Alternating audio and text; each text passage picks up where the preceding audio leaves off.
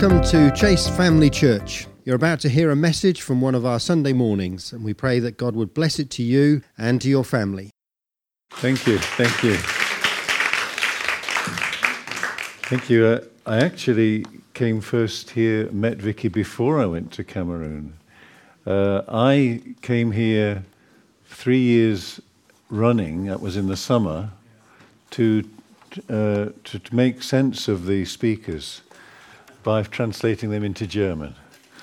I'm a German speaker. I studied German, so I'm not a native German speaker, but I could translate, and I translated Ken into German. I made sense of him in German for the first time.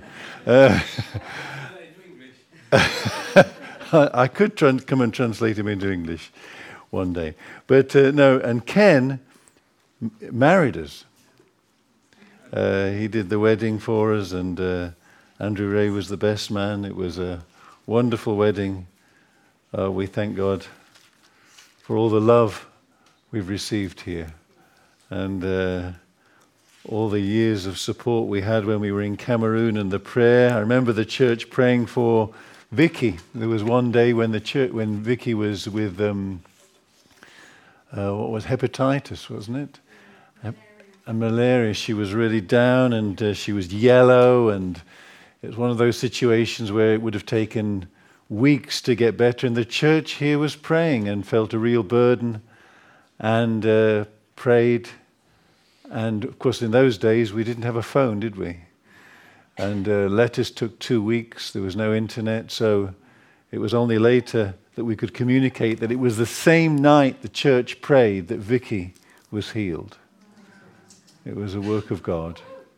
So she got up the next morning, bright, absolutely well, and set about cleaning the house. And well, great to be with you. I want to share with you a word from Matthew's Gospel, chapter 8. It's a short miracle, a short description of a great miracle that Jesus did. It's in Matthew's Gospel, chapter 8, verses 1 to 4. It's just 4 verses. I'm going to read a few more verses. Let me read these verses. Verse 1. When he, Jesus, had come down from the mountain, great multitudes, thousands of people probably. We know there were often thousands around him. Thousands of people followed him. And then, behold, a shock. A leper approached. And they could see him coming. He came. He fell down at the feet of Jesus and worshipped him. That word worship in the Greek means to kiss your hand towards. It's a lovely word, to kiss. And it's a word of love. He worshipped him. And he said to him, Lord, if you want to, you can make me clean.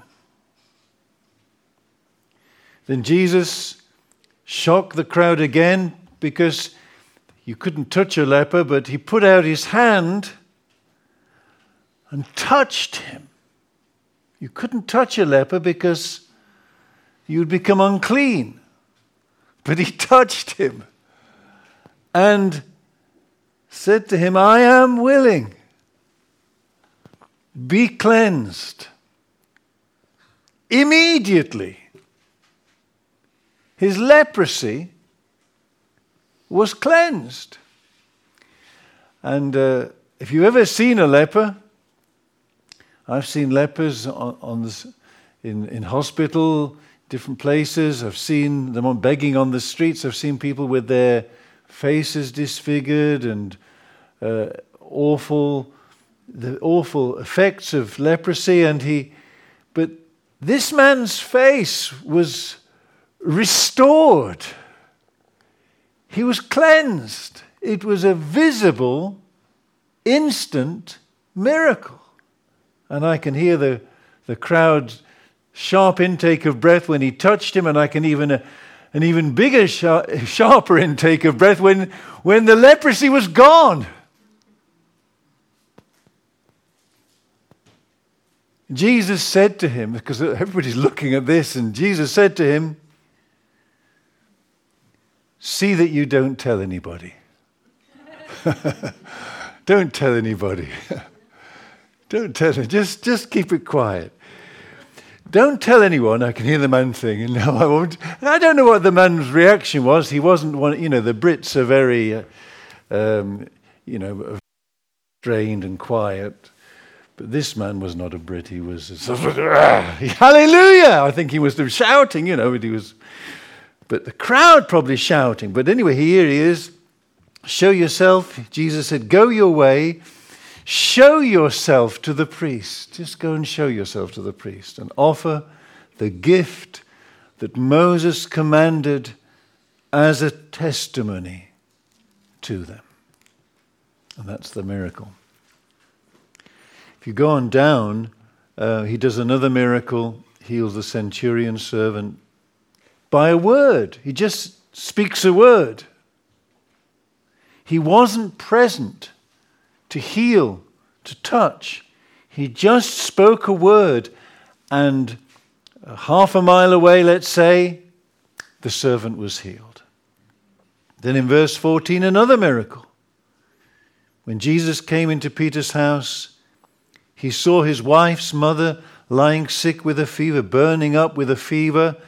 So he touched her hand, and the fever left her. She arose and served them. Verse 16.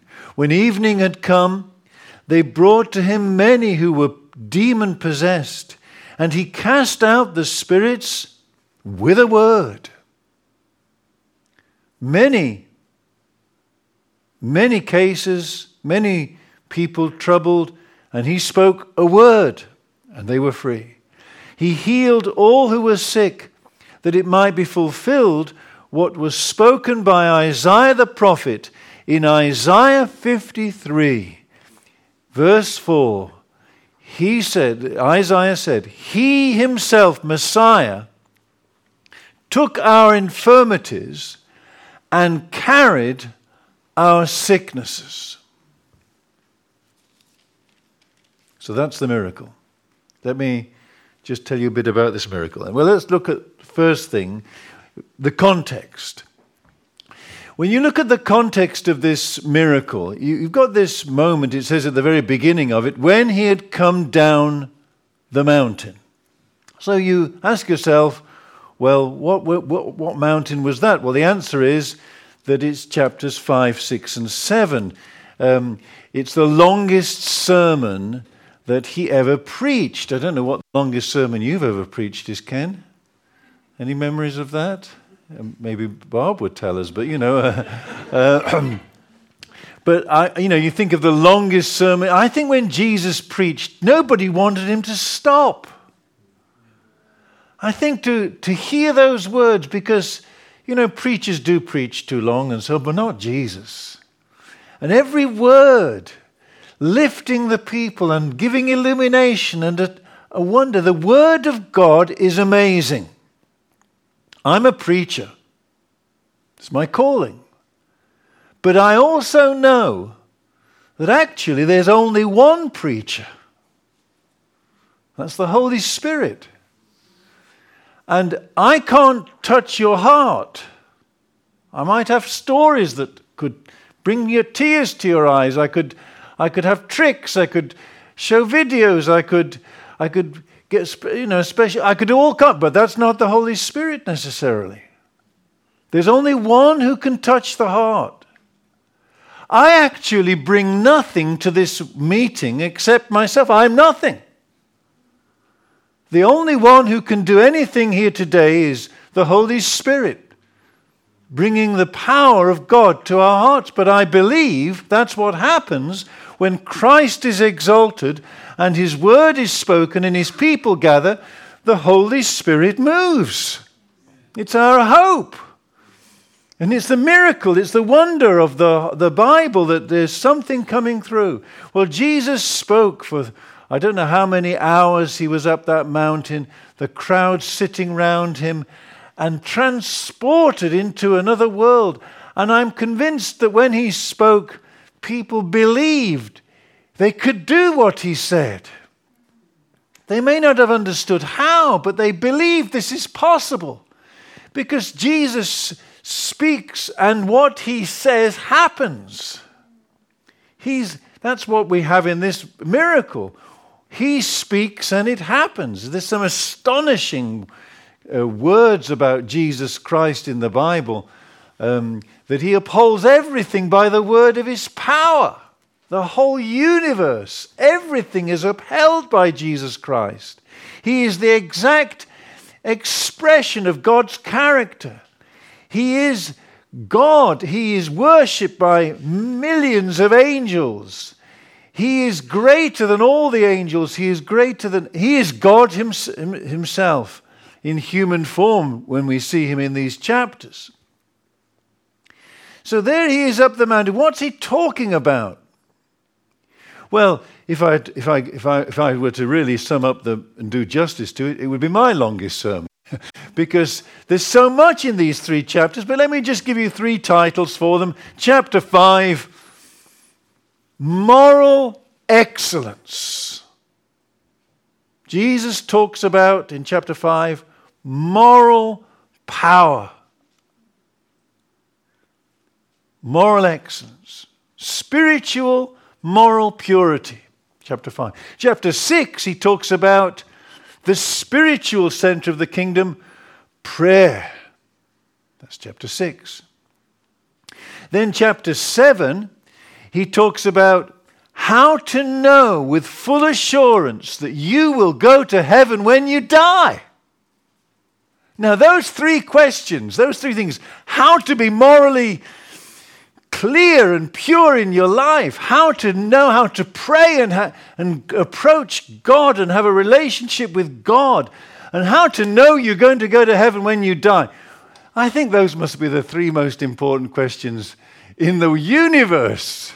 Wouldn't you want to go and hear God talk to you about that? Well, read those chapters, if you like. They're there in those chapters. So he's preaching in these 3 chapters, and the people are listening, and they're carried away, and they're amazed. And of course, they would have been convicted, they would have been touched, but faith rising. Jesus is amazing. And then he comes down the mountain, and that's where we find him in chapter 8, verse 1. He comes down the mountain, great crowds following him. He's at the head of a great crowd of people, rejoicing, happy, touched. And then as they come down the mountain, the leper comes. Now the leper, we don't know how far he's come. He's seeking Jesus. He's coming because he believes he can find help. He says that. He knows there's something God can do for him. And so this great crowd now is meeting this leper, this one man. And as they look at him, they realize that the leper is the complete contradiction of everything that's been being taught up that mountain. It's a bit like if I were, if I had a friend, if Gareth Southgate were my close friend, and we did a football training in the park afterwards. Wouldn't it be there'd be hundreds come, I guess, thousands come, and we'd really taught them. I do the first lecture on football. I know absolutely nothing about football, but if I did taught people how to, you use your feet. That's the first thing. I could teach you that and other things. But the thing is, we could do this tremendous seminar on football, and when we finished, up comes a guy who's in a wheelchair, and he says, "Well, what about me? What can you teach me? And of course, we can't do anything for him. And that's similar to here in this chapter. Here's this man who says, look, all that teaching is great, but what about me? And this is the point, that the meeting with the leper is exactly on cue. Because all that teaching means nothing to you and me. All the teaching of all the spiritual and moral challenge of the New Testament, the Bible, it mocks us unless God can heal us. God can change us. Because if he can't change us, we can't do anything. We can't pray. We can't have moral excellence. We can't do it. We can't keep God's word unless God does something in us. Because, okay, this guy was bad. He wasn't the worst one. You go through the chapters and you find in all kinds of people as you look through, but some of them are even, they get worse and worse until you get the demoniac, the man possessed of thousands, and then you get a man who's dead in the tomb for 4 days. You can't get much worse than that. But Jesus, you see, is here. He's coming. This encounter is so key because the whole point of the gospel is there's the teaching, but here's the miracle that makes it possible. He says, I can change your life in a moment by a word. Now look at what happened. We know that it's very simple. He said, Lord, if you're willing, you can make me clean. And I love the man's approach. He's worshiping him. I love this because Jesus never said to people who worshipped him, don't worship me. On other occasions, John wanted to worship someone in Revelation. He wanted to worship someone because they were so amazing. He thought it must be God. John the Apostle thought it was God he was meeting. And the man said, no, I'm not God. I'm don't you remember me? I'm your fellow servant. I was a preacher with you. I was a pastor with you. You've forgotten who I am. I'm just your brother. But I'm in glory now. I'm glorified. I'm shining with the glory of God because God is glory. God will glorify us in heaven. That's going to happen. But he said, don't worship me. I'm just a fellow servant. But when they worshiped Jesus, Jesus never said, no, don't do that. They worshipped him. And in heaven, when we get to heaven, we will see the Father and we will see the Lamb. And all around that throne will be multitudes worshipping Jesus Christ as God and Lord, because he is eternal, infinite, immeasurable, wonderful God. Jesus Christ brings God within our reach. That's the whole point of the incarnation and the person of Jesus. He brings God within your reach. You can touch him. You can handle him. And that's the whole message of the gospel. God within reach of every person. He worshipped him. He called him Lord. He said he acknowledged his power. If you want to, you are a king. You can do what you want. And it's true. As we come before Jesus Christ this morning, there is nothing he cannot do. All things are possible to him. I thank God everything is possible. Because, your heart can miss a beat when you meet people whose lives are far gone. But then you meet people, you see God change a person. It's so wonderful to be in a living church, to have living worship as we've had this morning. It's so wonderful to know that the faith is here, the Spirit is here, the love of Jesus is here, but above all else, above anointed ministers that you have here, above all these things, there is one standing in the midst who is greater than us all. And he is the one who has conquered death. He has conquered everything. And he stands amongst us in absolute, total power. He is omnipotent. Jesus Christ said, all power is given unto me in heaven and on earth, including here in this room. I don't know what the address is, but it's here.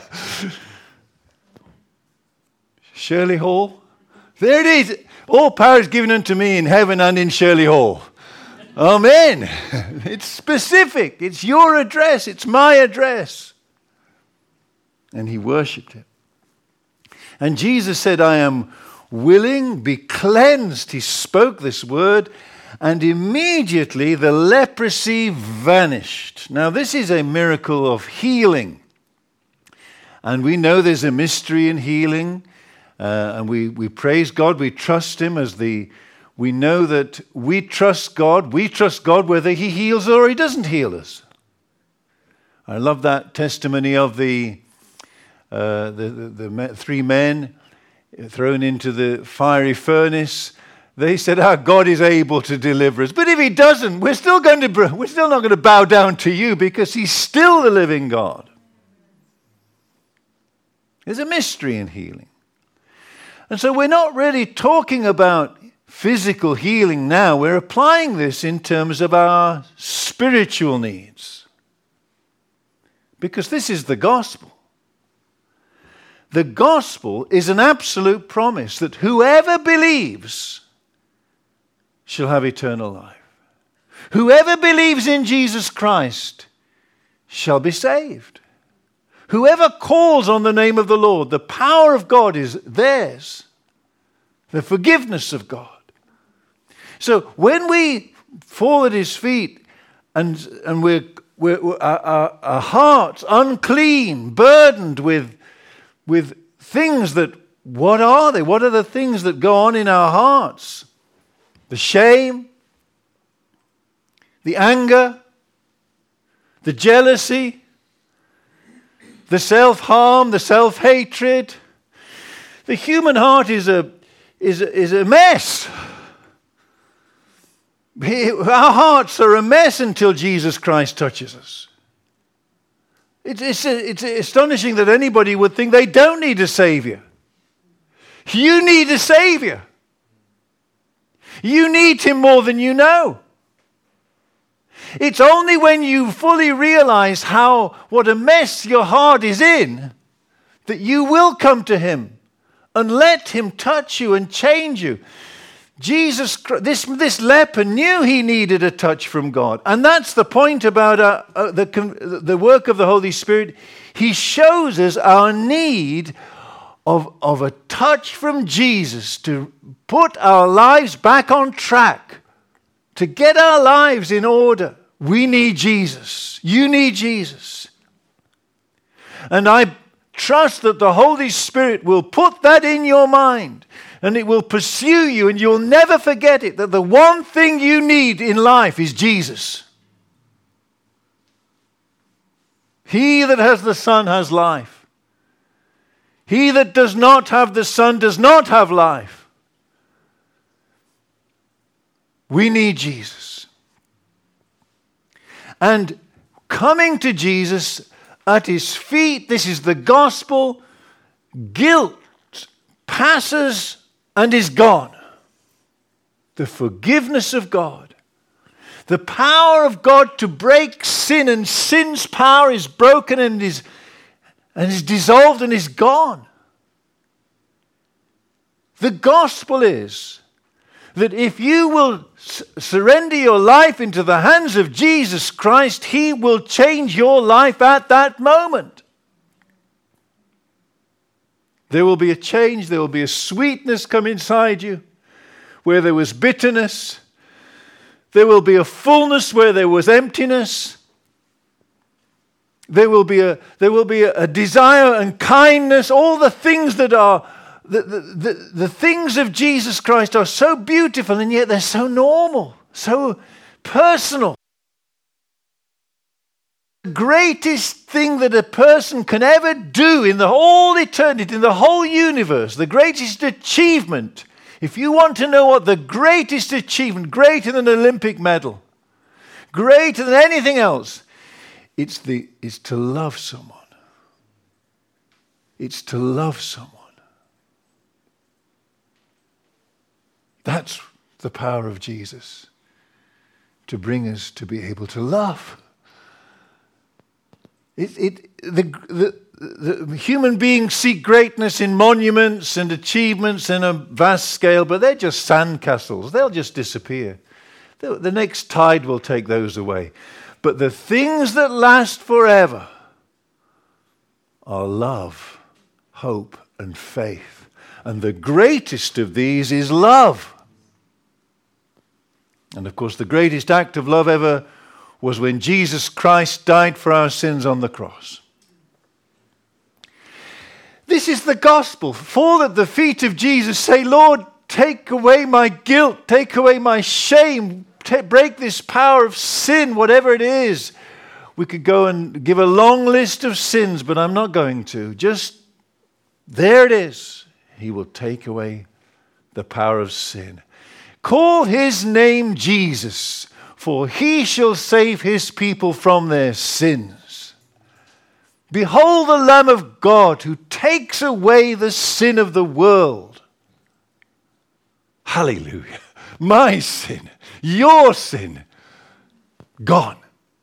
And the man, his face has changed, his body is renewed. And Jesus then says to him, don't tell anyone. Don't tell anyone. The man says, okay, I won't. He says, go and show yourself to the priest and offer the gift that Moses commanded as a testimony to them. So he then goes, all right, I'll go. And he goes home to his village. Don't know where it was. He goes home to his village. He's known in the village. Small villages back then. They think Nazareth had about 500 people.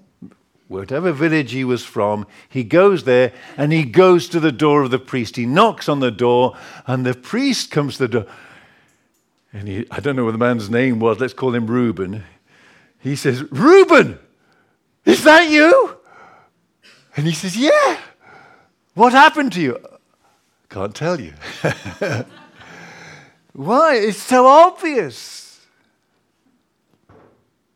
He's changed. He was known. He was pushed out of the village. He was fed by people, taking him meals, but not having fellowship with him. Leprosy had cut this man off, and sin will cut you off. Sin will make you lonely. Sin will make you desolate. It will make you live in desolate places. It will make true friendship, true fellowship. It all begins when we let Jesus change us. So he's there. The priest then takes him, and let me read now from Leviticus chapter 14. This is what the offering was. This is the law of the leper for the day of his cleansing. He shall be brought to the priest. The priest shall go out of the camp, and the priest shall examine him. And indeed, if the leprosy is healed in the leper, the priest shall command to take for him, who is to be cleansed, 2 living birds. The priest shall command one of the birds be killed in an earthen pot over running water. So he goes to a stream, takes a pot, and kills a bird over the stream. Strange thing. As for the living bird, he shall take it and dip the living bird in the blood of the bird that was killed over the running water. And then he shall sprinkle it on the leper, and he'll take the living bird and release it into the open field, and the bird shall fly away. beautiful, isn't it? It's a picture of the leper. It's a picture of you and me. There we are in our sin, in our darkness, and then here's a bird that is innocent and is killed over running water. To me, that speaks of the Holy Spirit and the cross of Calvary, that something happened on that cross and the Holy Spirit witnessing it, the living water. I see all that as one great thing that God did, that when he poured out the Holy Spirit comes with one great purpose: to exalt Jesus and to make known his work on the cross. That's the Holy Spirit. The Holy Spirit loves Jesus, and he loves the cross. And he loves to make those things known. And so here we've got the leper dipped in the blood of an innocent victim. And that's the gospel. It's the cross.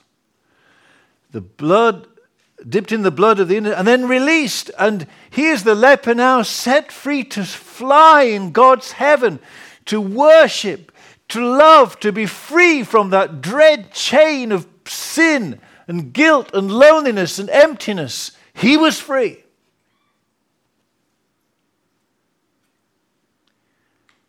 And there's the miracle. That's the great miracle. An innocent victim. This is a consistent testimony throughout the whole of Scripture that the power of God is made available to you and me through an innocent victim. When you go to the Passover, a Passover lamb was slain, an innocent victim. There's a chorus, I don't know if you know this chorus, who would have thought that a lamb could rescue the souls of men? Who would have thought that a lamb could save the Israelites from the angel of death? Who would have thought that a lamb is stronger than the angel of death? Who would have thought that a lamb, but an innocent victim, is the consistent testimony of Scripture? And there in Egypt, the death of that innocent lamb kept back the wrath, the anger, the angel of death. Everything was held back. There is one place of salvation, and it's there under the blood of an innocent victim. Christ died for sinners. Christ died for you. Christ died for me. And it's by his blood that I am free to worship and love God. And that's what he said. When I read this, it says, he said, go and show yourself to the priest, let him offer the sacrifice that Moses... There it is, it's all there in this verse. But when I read this, I also think back of... Some of you will know this better than me. I dabble in history. I don't really know history. But there was a man in the Reformation named Bilney. Bilney was one of the martyrs. He died... He was burnt for his faith. But he was a student at Cambridge University. And his tutor most of the tutors were in those days, they were priests and Catholic priests. And so Bilney became a Christian. He left the Catholic Church. He was just, it's amazing, this wonderful life God's given me. And then he was persecuted. And Latimer was his chief persecutor. Latimer was one of his tutor at Cambridge, and he persecuted him. And one day, Bilney said to him, "Can I come and make confession?" So Latimer thought, oh good, he's coming back. He wants to come to me as his priest and make confession. So he came and said, what do you want to tell me, my son? He said. And Bilney said, I was a sinner. But I trusted in the Lord Jesus Christ. He washed my heart and made it new. I'm born again. I'm saved. I'm free. He gave him his confession. I've got a friend who, when he went through the customs, they said, "Have you got anything to declare?" He said, "Yes." And, well, anyway, he went to Latimer and he said, "Yes, I've got something to confess. Jesus Christ died for my sin, and he's washed me and made me new." And Latimer was so struck, he gave his life to Christ. And Latimer is, if you know, some of you will be able to fill in the gaps, but Latimer himself later was also a martyr, and he died in Oxford. But there you've got this, show yourself. Now let's just go to the last verse, and then we'll, it's in chapter 8, verse 17. It describes all the miracles he did, everything he ever did, but it then concludes with this statement, that it might be fulfilled what was spoken by Isaiah the prophet, saying, "He himself took our infirmities and bore our sicknesses." And that's a good quotation. It's accurate. It's from Isaiah 53. Isaiah 53 is one of the great promises of salvation. It's that Messiah will carry away the sin of the world. It's an amazing prophecy. And here it's quoted. The strange thing about the prophecy of Isaiah is the tense. It's quite accurate here because this is 3 years before the cross, but Isaiah prophesied 700 years before the cross. And he said, he's done it. He didn't say he'll do it. He said he's done it. Now, I love this. It's happened to me twice in my life that I went to a restaurant with a friend. It happened once I go to the Bible school in Swansea. We went to this restaurant. I went with the principal. We were sitting there, started ordering our food, and we ate our meal. And at the end of the meal, the waiter said, "Your meal is paid for." I thought, "Oh, that's nice." I said, "What do you mean?" He said, "Somebody has seen you over there and said they want to pay for your meal." I wish I'd known before I ordered. You know, I might have had the lobster. Oh, no. But you know what I mean? The point is, that's happened twice. But they didn't know how much it would cost. But they said, whatever they order, I will pay. And the waiter believed. And so when whatever we ordered, he took the bill to that person. I guess I don't know how it worked, but anyway, it was already done. Now the person's word was bond for that waiter. He said it's paid for. It's already paid for. Past tense. I love that. I'll tell you which restaurant I'm going to. And anyway, the point is, it says here that Jesus, before the foundation of the world, back there in Isaiah, God did it. What does that mean? It means that God said it. Now, what God says is absolute and clear and unbreakable. It's the foundation of the universe. The universe rests on God's faithfulness to his word. He cannot break it. He cannot change. He cannot be unfaithful. He cannot fail. God is faithful. God is true to his word. And here's his word. It's done. He's done it.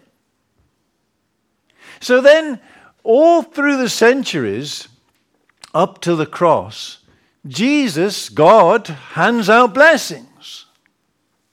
He hands them out. Here he is. He gives a blessing to the leper. He gives a blessing to the centurion's servant. He heals Peter's mother-in-law. And all these blessings he hands out, the forgiveness, the raising of the dead. But everything he did had to be paid for. And it wasn't paid for by the sacrifice of animals. It was awaiting the day when he would pay for it. But now we look back. He did come. He did fulfill his plan. He did go to the cross. He was made a sacrifice for sin. God did lay our sin upon him. The sin of the whole world was laid on Jesus Christ. Why? So that human beings here in this place, in Shirley Hall, or wherever you're listening, every place may hear this word because it is applied to every human being. Jesus Christ died for my sin, for your sin, that I might go free. And that sin's power be broken and my life be changed. That's why this whole event is so amazing, so beautiful. God so loved the world. You know that verse when it says God so loved the world? It's interesting that in English the word so has two meanings. In Greek it only has one. In English it can mean God so loved the world, or it can mean God loved the world in this way. And that's what the Greek means. God loved the world in this way. He so loved the world in this way. This is how he loved the world, that he gave his only begotten Son. And I notice when Jesus said that, because Jesus said that even then Jesus didn't say he will give his Son in 3 years' time.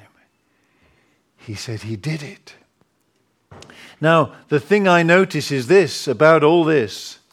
When we look at the cross, we stand before an open door to God. We stand before the most powerful event in all eternity. When we come to the cross, we are standing before the most powerful one who ever lived. That's Jesus Christ, God incarnate. We're standing before the greatest act of God in all eternity. We're standing before the greatest revelation of God in all eternity. Calvary is this immense point of light that is the greatest revelation of God and the greatest act of God. Why? Because it is the omnipotence of God applied to you and me. And it's not destructive. It's healing. It's a surgeon. The cross is skilled. There's skill, there's precision, there's power, but it's used in such a way that he can take your life and take away the things that ruin your life and leave you still recognizably you. You could call the cross a filter, that he could filter your life through the cross and remove the muck and the grime and the horror and the darkness, and yet you are still recognizably you. And now you are free to be you because Jesus Christ has done it. Amen. Let's pray, shall we? Let's just pray for a moment. Let's pray. And I want you to respond, if you want to receive him and his power and say, Lord, if you want to, you can change me. And he says, I want to. Doesn't the cross show you that? If you want that, just raise your hands to him and say, Lord, I do. I come to you right now. I raise my hands to you in surrender, to your life, to your cross, to your blood, to your power. Jesus Christ, I surrender what I am into your hands. With gladness, with faith, with joy. Jesus, you know my heart. And if there's anything in your heart, just bring it to him now. Just say, Lord, take this away. If there's guilt over something you've done, Lord, wash that guilt away. Let the full power of the forgiveness of sins be yours right now. You are forgiven. And there is power to change your heart. Bring your heart. Everything. All is possible. Nothing shall be impossible with God. All things are. Nothing is too hard. And the outcome is so wonderful. Jesus Christ, we surrender our lives into your hand. I surrender my life into your hands now, and entrust my soul to you to be changed and new forever. Amen. We hope you enjoyed listening to the message today and pray that it would bless you in your life. And if you have any questions you would like to ask, then please email info@chasefamilychurch.com.